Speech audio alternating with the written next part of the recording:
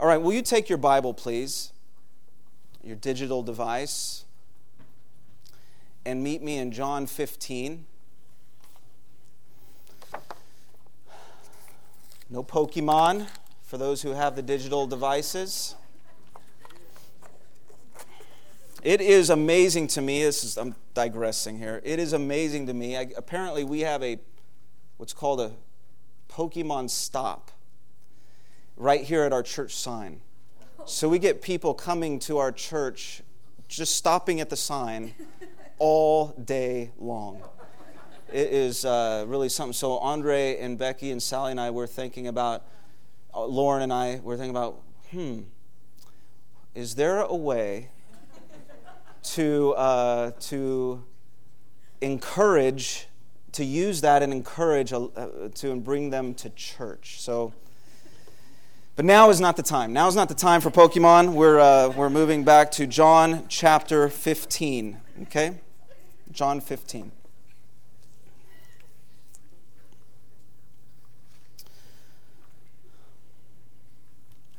One thing I've come to appreciate more and more, especially as I've gotten older, is the person who does not withhold facts or gloss over hard truths, especially when it comes to Christian faith. We live in a hard, relentless world, don't we? Where people of all types carry burdens of all kinds, where Christian or canned platitudes simply don't cut it. Yet sometimes in our Christian zeal, we communicate a simplified Christianity that offers only the advantages of following Christ without also affirming the inherent costs. Like legal fine print, we leave the hard things inconspicuous and mention them only in passing. Not Jesus. Jesus never speaks in half-truths. Always honest, he presents both the blessings and the burdens of discipleship, and perhaps nowhere is this more obvious than in John 15. So on the one hand, Jesus spends the first half of the chapter assuring his disciples of abundant life. The abundant life is the abiding life. Like a vine with its branches, Jesus promises, he assures fruitfulness and fullness of joy to all who abide in him. But then he moves from this great promise to a promise of another sort. He speaks of this difficult promise of imminent danger. You cannot help but notice the stark contrast as the chapter moves from words of love in the first half to words of hate in the second. Specifically, the general hatred of the world toward Christ and followers of Christ. Today, this hatred comes in the form of intolerance, indifference, exclusion, discrimination, slander, ridicule, violence, and even murder. History is littered with examples of this, and our generation is just another link in this long lineage of Christian persecution. But hated does not mean hopeless. For by grace, Jesus chose us out of the world, and by grace he leaves us in the world to bring grace and hope to the world. Helped by the Holy Spirit, we can press on in Christ and in our Christian witness. Hear this. Because the Holy Spirit is your help, you can persevere in hope, even when hated by the world. That's what we learn from this morning's text, beginning with verse 26. And so I want to read really the whole of the passage from verse 18 into chapter 16, verse 4.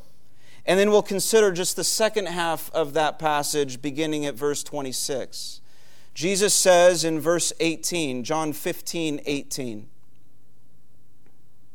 "If the world hates you, know that it has hated me before it hated you. If you were of the world would love you as its own. But because you are not of the world, I chose you out of the world. Therefore the world hates you. Remember the word I said to you, a servant is not greater than his master. If they persecuted me, they will also persecute you. If they kept my word, they will also keep yours. But all these things they will do to you on account of my name, because they do not know him who sent me. If I had not come and spoken to them, they would not have been guilty of sin, but now they have no excuse for their sin. Whoever hates me hates my Father also. And if I had not done among them the works that no one else did, they would not be guilty of sin, but now they have seen and hated both me and my Father. But the word that is written in their law must be fulfilled. They hated me without cause." Verse 26. "But when the Helper comes, whom I will send to you from the Father, the Spirit of truth who proceeds from the Father, he will bear witness about me. And you also will bear witness, because you have been with me from the beginning. And I've said all these things to you to keep you from falling away. They will put you out of the synagogues. Indeed, the hour is coming when whoever kills you will think he is offering service to God. And they will do these things because they have not known the Father nor me. But I have said these things to you that when their hour comes, you may remember that I told them to you." Amen. Let's pray. God, you have been so kind to leave us with your word and to speak truth into our lives, even hard truths that we sometimes find difficult to receive. We live in a fallen world, a broken world, where sin and its devastating effects are everywhere. A world where people have turned from God and the things of God and rebelled against Christ and the people of Christ. We live in a world of hate. And we know that sometimes this hatred is directed toward the church.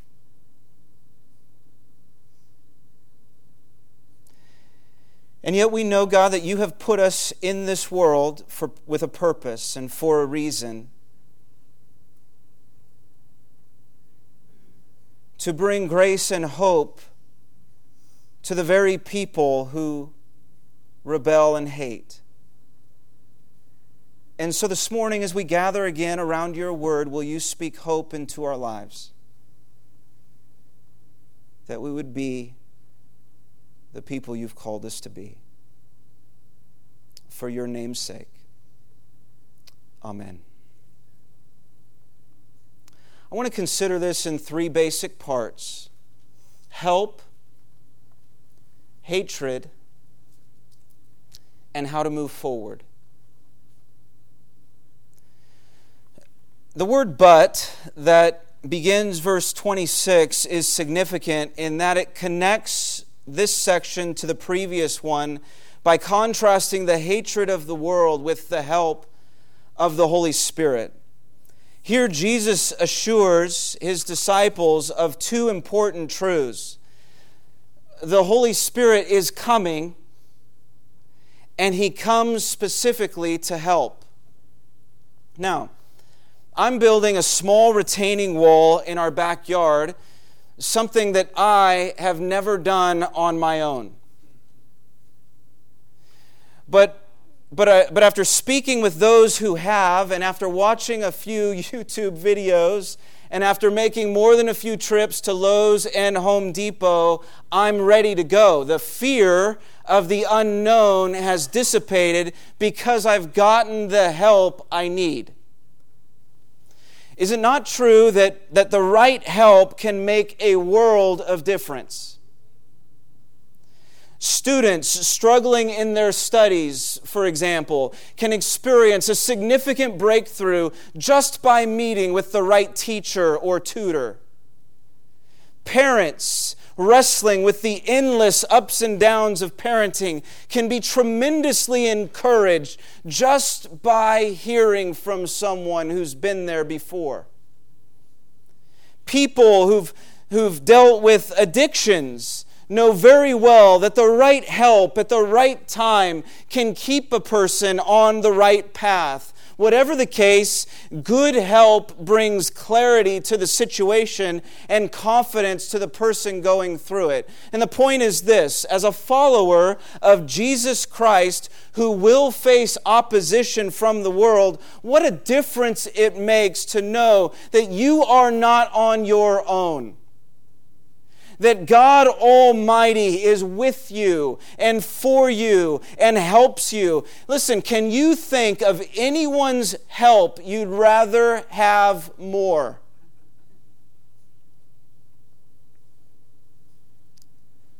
He knows all things, has all things under control, and we're told He even works all things for good for those who love Him and are called by Him. He is willing, and He is able to accomplish whatever concerns you. And notice here that all three persons of the Godhead serve to help you, as Jesus sends the Holy Spirit who comes from the Father. So we have the Father, the Son, and the Holy Spirit, three in one, who join to help you.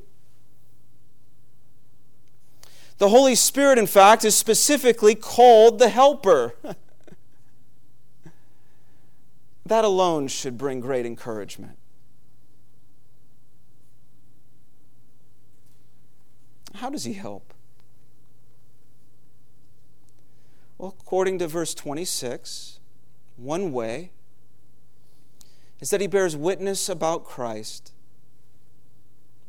He testifies to the nature, character, and work of Jesus Christ the Lord. The Spirit of God bears witness to your spirit, clarifying who Jesus is and what Jesus does so that you can persevere in the face of trial and tribulation.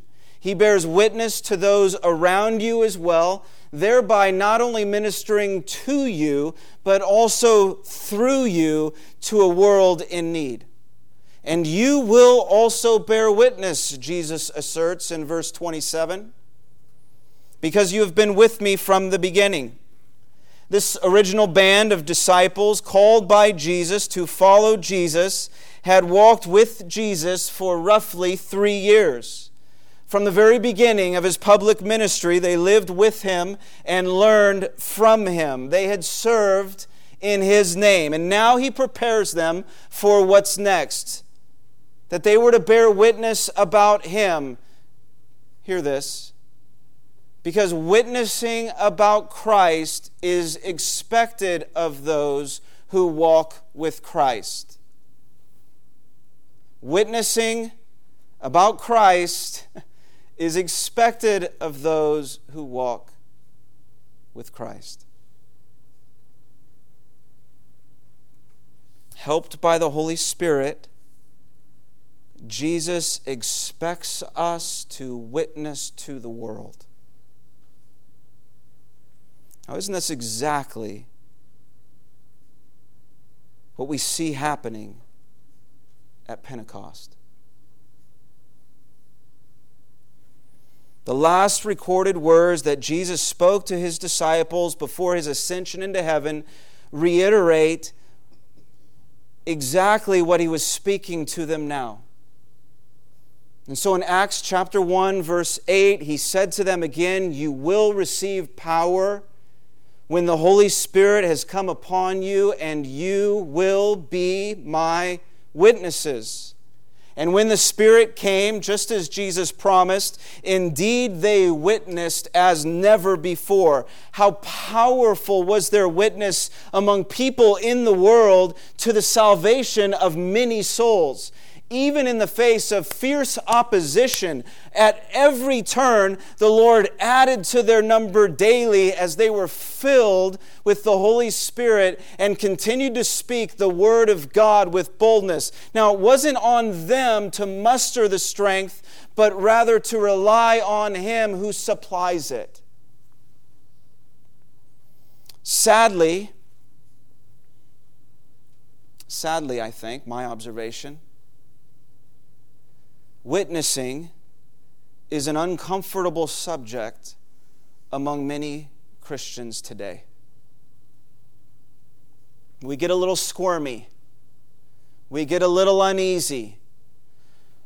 We begin to tune out and think it applies only to someone else.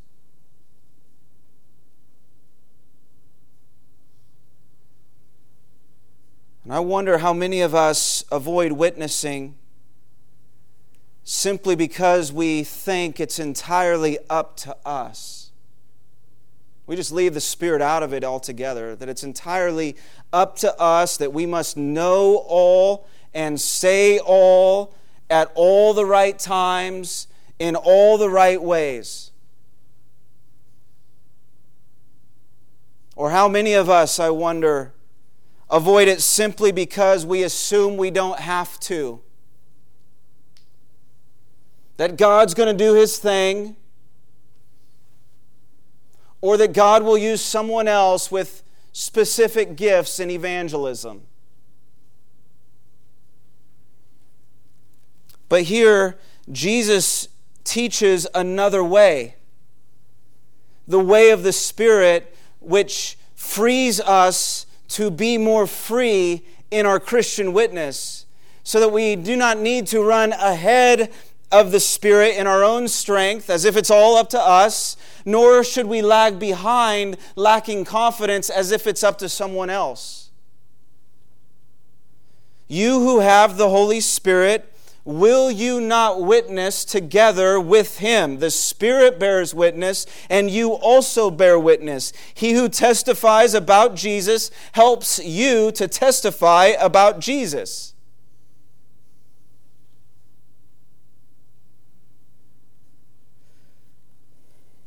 Think with me. Were there not opportunities just this last week?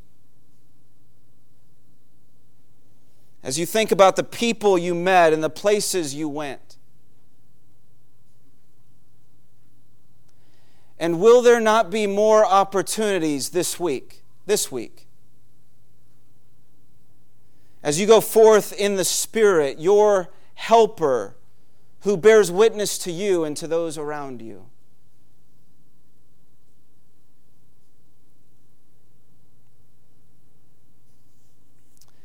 We have to come to grips with the reality that it's just not going to be easy all the time. I'll address this later, but if you're waiting to witness until it becomes comfortable, you'll never witness.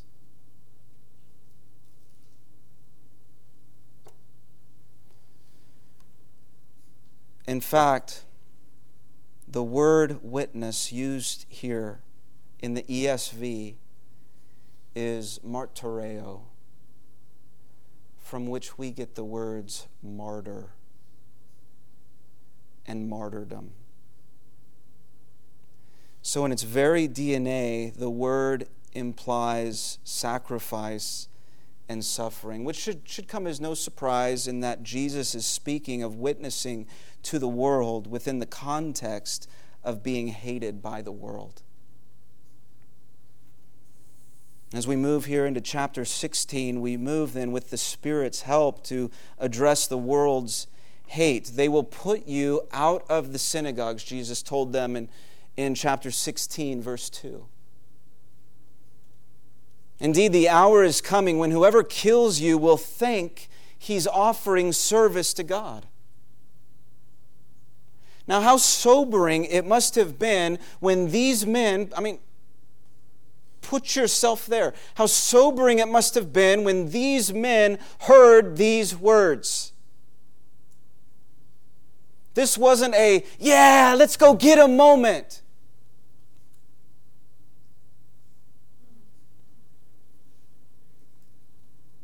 These words of coming persecution, no longer welcome in Jewish synagogues, essentially cut off from their Jewish heritage. Their own people would turn on them simply because they had turned to Christ. And as with Christ himself, they would be misunderstood, marginalized, and murdered by a world, verse 3, that does not know God nor Jesus Christ the Lord.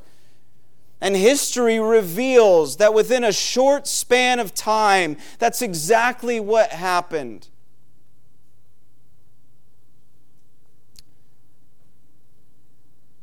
James, a son of Zebedee, was the first of these disciples. Stephen was the first, but at least the first we're aware of. But James, the son of Zebedee, the first of these disciples, beheaded under Herod Agrippa in AD 44.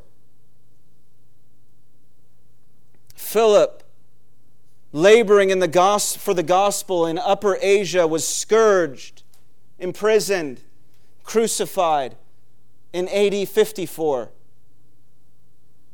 Matthew was in Ethiopia in AD 60 when he was slain with a halberd, a weapon that combines a spear and a battle axe. James, the son of Alphaeus, sometimes called James the Less, oversaw the churches of Jerusalem when at the age of 94 years old, he was stoned and beaten to death with a club. Matthias also suffered stoning in Jerusalem before being beheaded. Andrew was crucified in Edessa, an ancient city in modern-day Turkey. Thaddeus was likewise crucified in Edessa in AD 72. Peter was crucified in Rome, upside down, because according to the historian Jerome, he considered himself unworthy to die in the same manner as his Lord. Bartholomew preached in several countries and even translated the Gospel of Matthew into the language of India before being beaten and crucified. Thomas shared the Gospel in Parthia in India before being thrust through with a spear. Simon the Zealot took the Gospel to Mauritania and Africa and even Britain before he was crucified in AD 64. And John, the author of the very Gospel we're reading this morning, he founded multiple churches when from Ephesus he was ordered to Rome, where he was thrown into a cauldron of boiling oil only to survive, then be exiled to the island of Patmos, where he wrote the final revelation.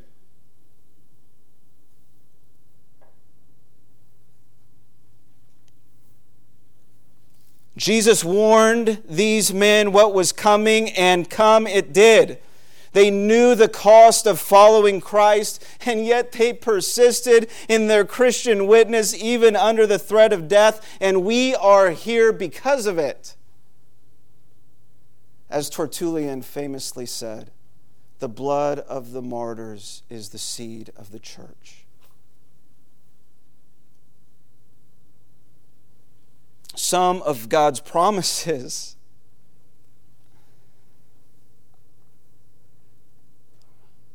are much easier than others. And this isn't one of them.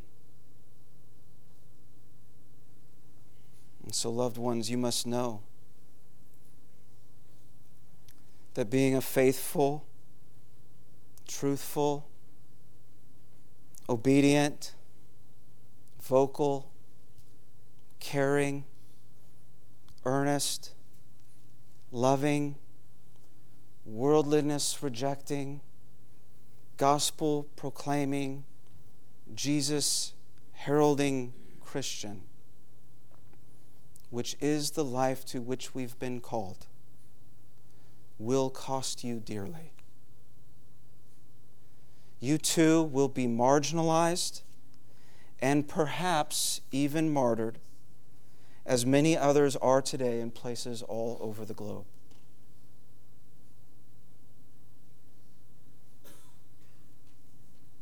Just this week, Melinda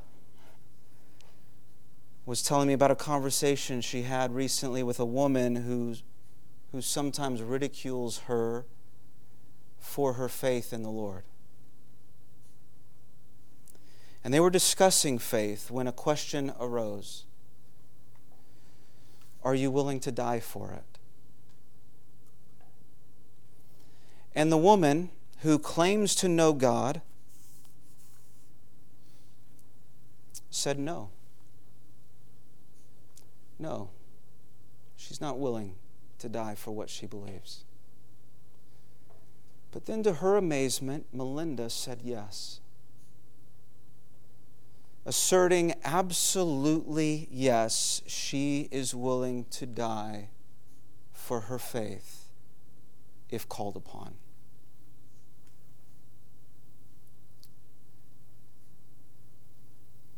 What about you?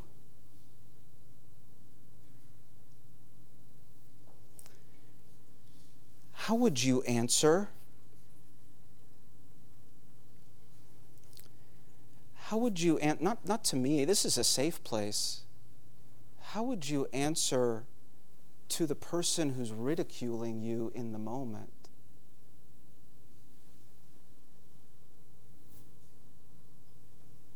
How important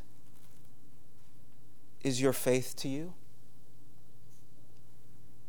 Because I believe we're faced with this question more and more in today's society. And I am convinced that we will not live for Christ, not really, until we're willing to die for Him, if necessary.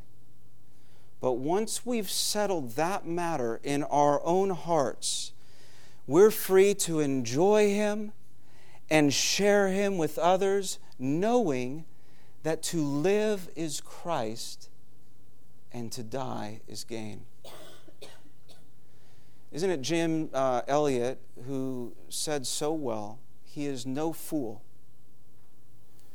who gives what he cannot keep to gain what he cannot lose.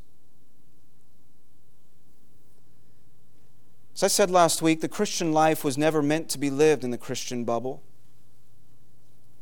It's hard at times, and we're tempted to give up on occasion. We are tempted to give up I am tempted to give up on occasion.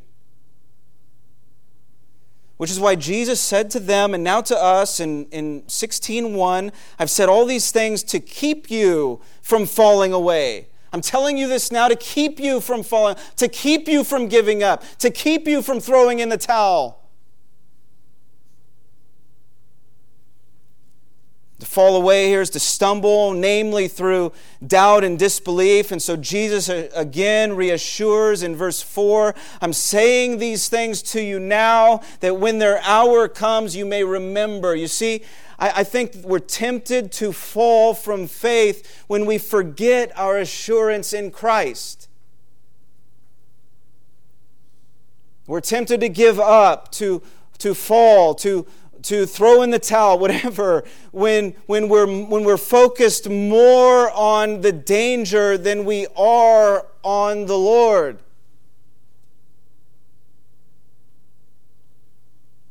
And this is why we need the Holy Spirit who comes to us to help us. Coming from the Father, He assures us of all that Jesus is and does. And He reminds us of all that Jesus has said. So when the world threatens and doubts creep in and your witness grows weak, we can know that Jesus has given you His Word and the witness of the Holy Spirit to help you press on and persevere.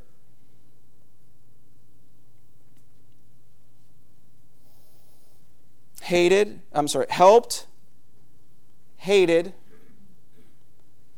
And now, how do we move forward? I have 3 suggestions.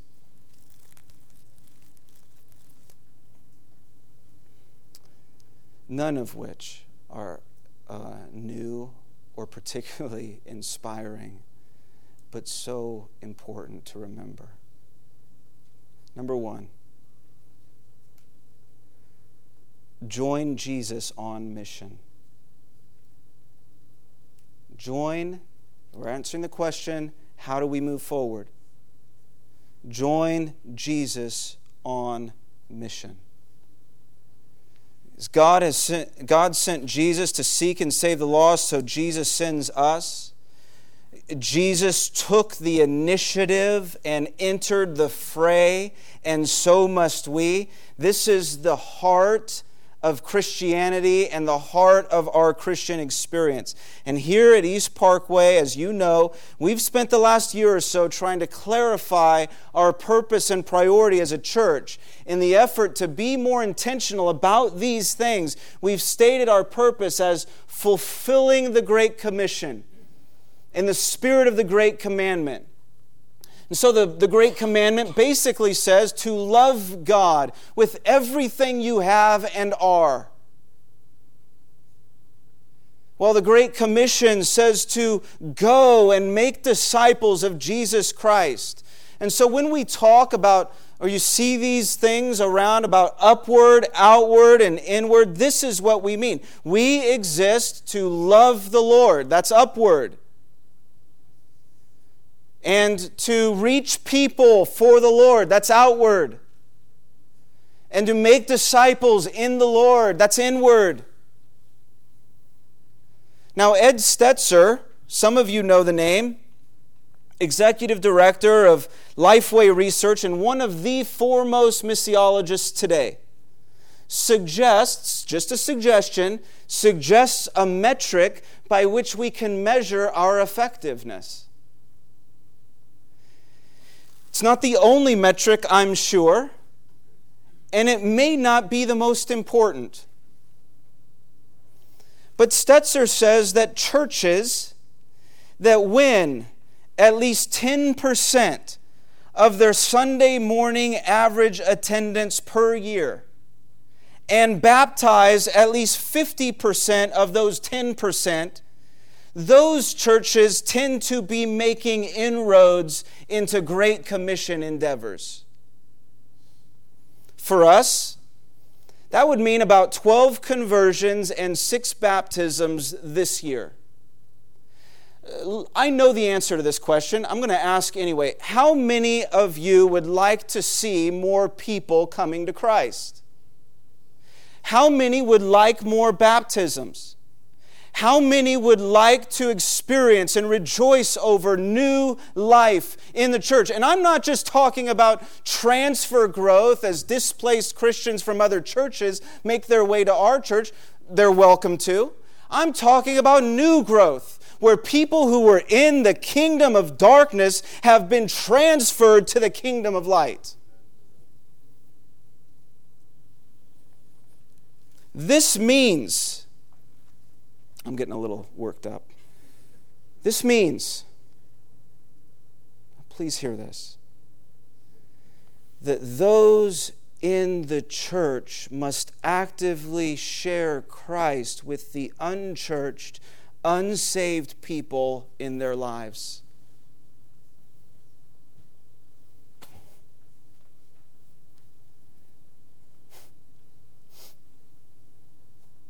Those in the church must actively share Christ with the unchurched, unsaved people in their lives. Are we expecting or waiting that someday, magically, without any effort on our part, that the unsaved are just going to flood through our doors?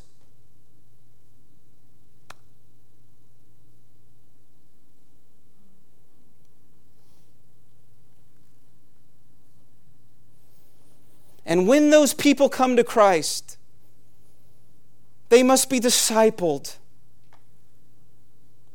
Again, by those in the church. As each member of the church utilizes and exercises his or her spiritual gifts. So I cannot emphasize enough that fulfilling the Great Commission in the spirit of the Great Commandment is not my thing. It's not an elder thing.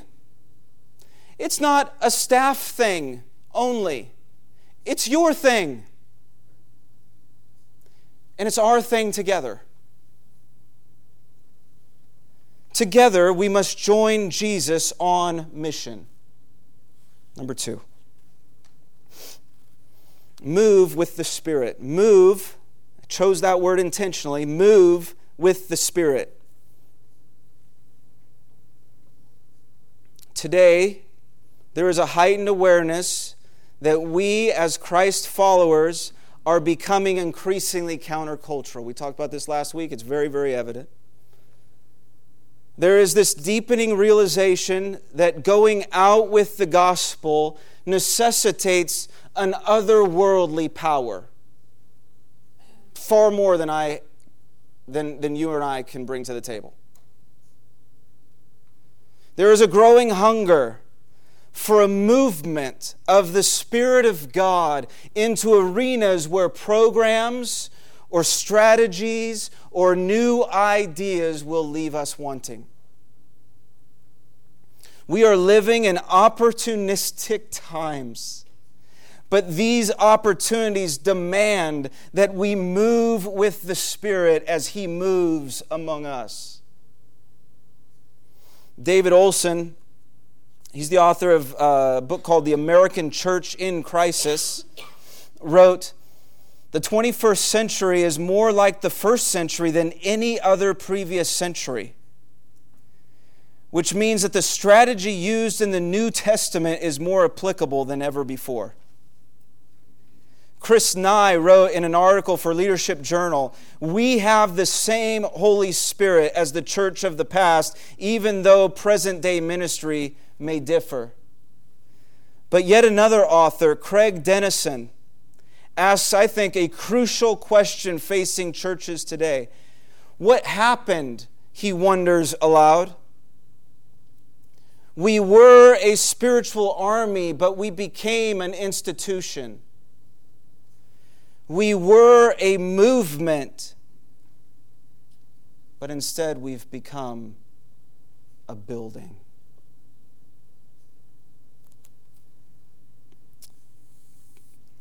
Loved ones, I think we need to understand that at its core, Spirit-birthed missions is a movement, not a mere ministry. We must move from church as usual to church on the move. We must resist presuming upon the Spirit either by putting limits on what He wants to do, who are you to say, or by confusing our wants with His. We must recapture the movement mentality that has always marked the Christian gospel. And hear this, we must understand that the movement mentality requires just that, movement. So as you're out and about each day, as you look ahead to your week, you're out and about wherever God's going to take you this week. Move with the Spirit who moves in and through you and among those around you. Move with the Spirit. Number 3. Please, please, please do not wait to feel led. Do not wait to feel led. I want to tell you about John Wesley. I never knew this. I knew some things about Wesley. I never knew this, and I was just shocked, frankly, but in a wonderful way. Wesley was an Anglican who studied at Oxford and came from a refined, high church background. He loved the high church experience. He greatly preferred the high church experience, and he made no bones about it. He loved the liturgy, the hymns, the manner of dress, the decorum, the dignity, the propriety, the respectability of a formal church service. He was very, very honest about this, sometimes painfully so.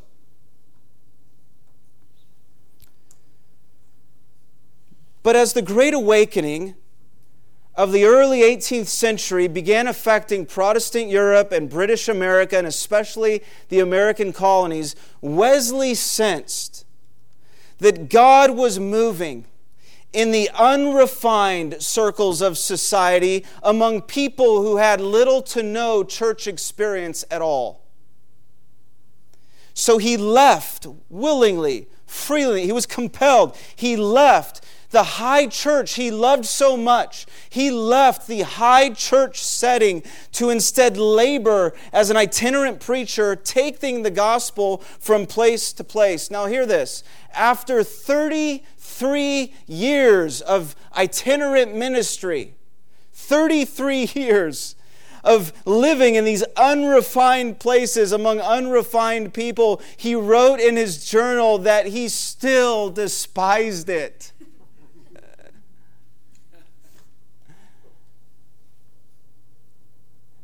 In other words, Wesley was led of the Spirit, though he didn't always feel like it.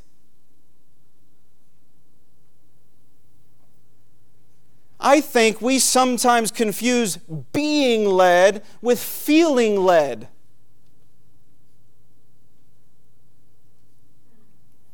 I think we confuse it on the macro level when it just comes to global church stuff, and on the micro level when it comes to local church stuff.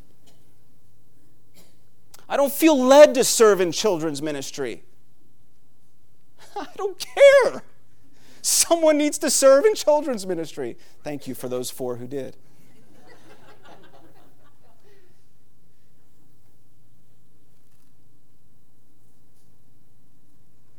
So whether we're talking about worldwide church missions or just weekly church, the mission of the local church,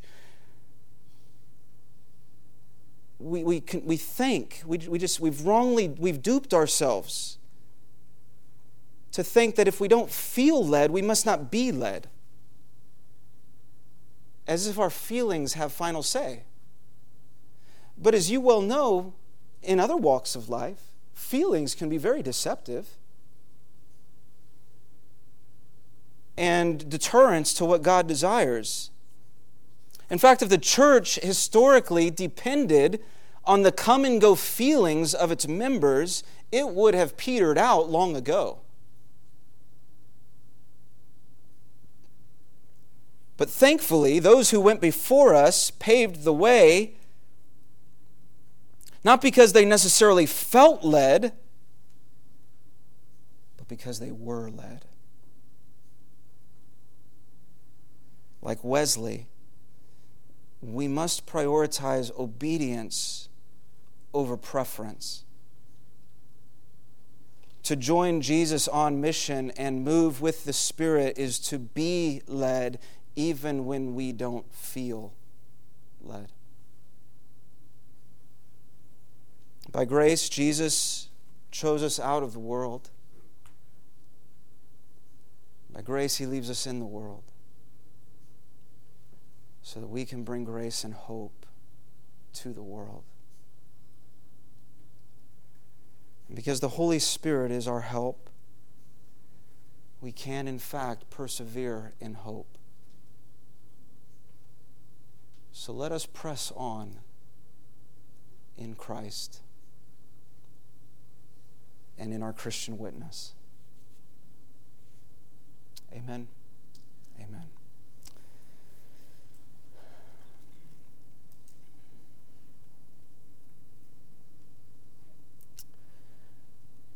I think that's my prayer. I think that's our prayer, Father. Will you give us whatever is needed not just us as a whole, but each and every one of us. Will you give each of us whatever's needed to join Jesus on mission, to move with the Holy Spirit, not because we necessarily feel led, but because we are led. Will you do this work, this necessary work of grace in each of our hearts? Will you make us great commandment people who then naturally become great commission people?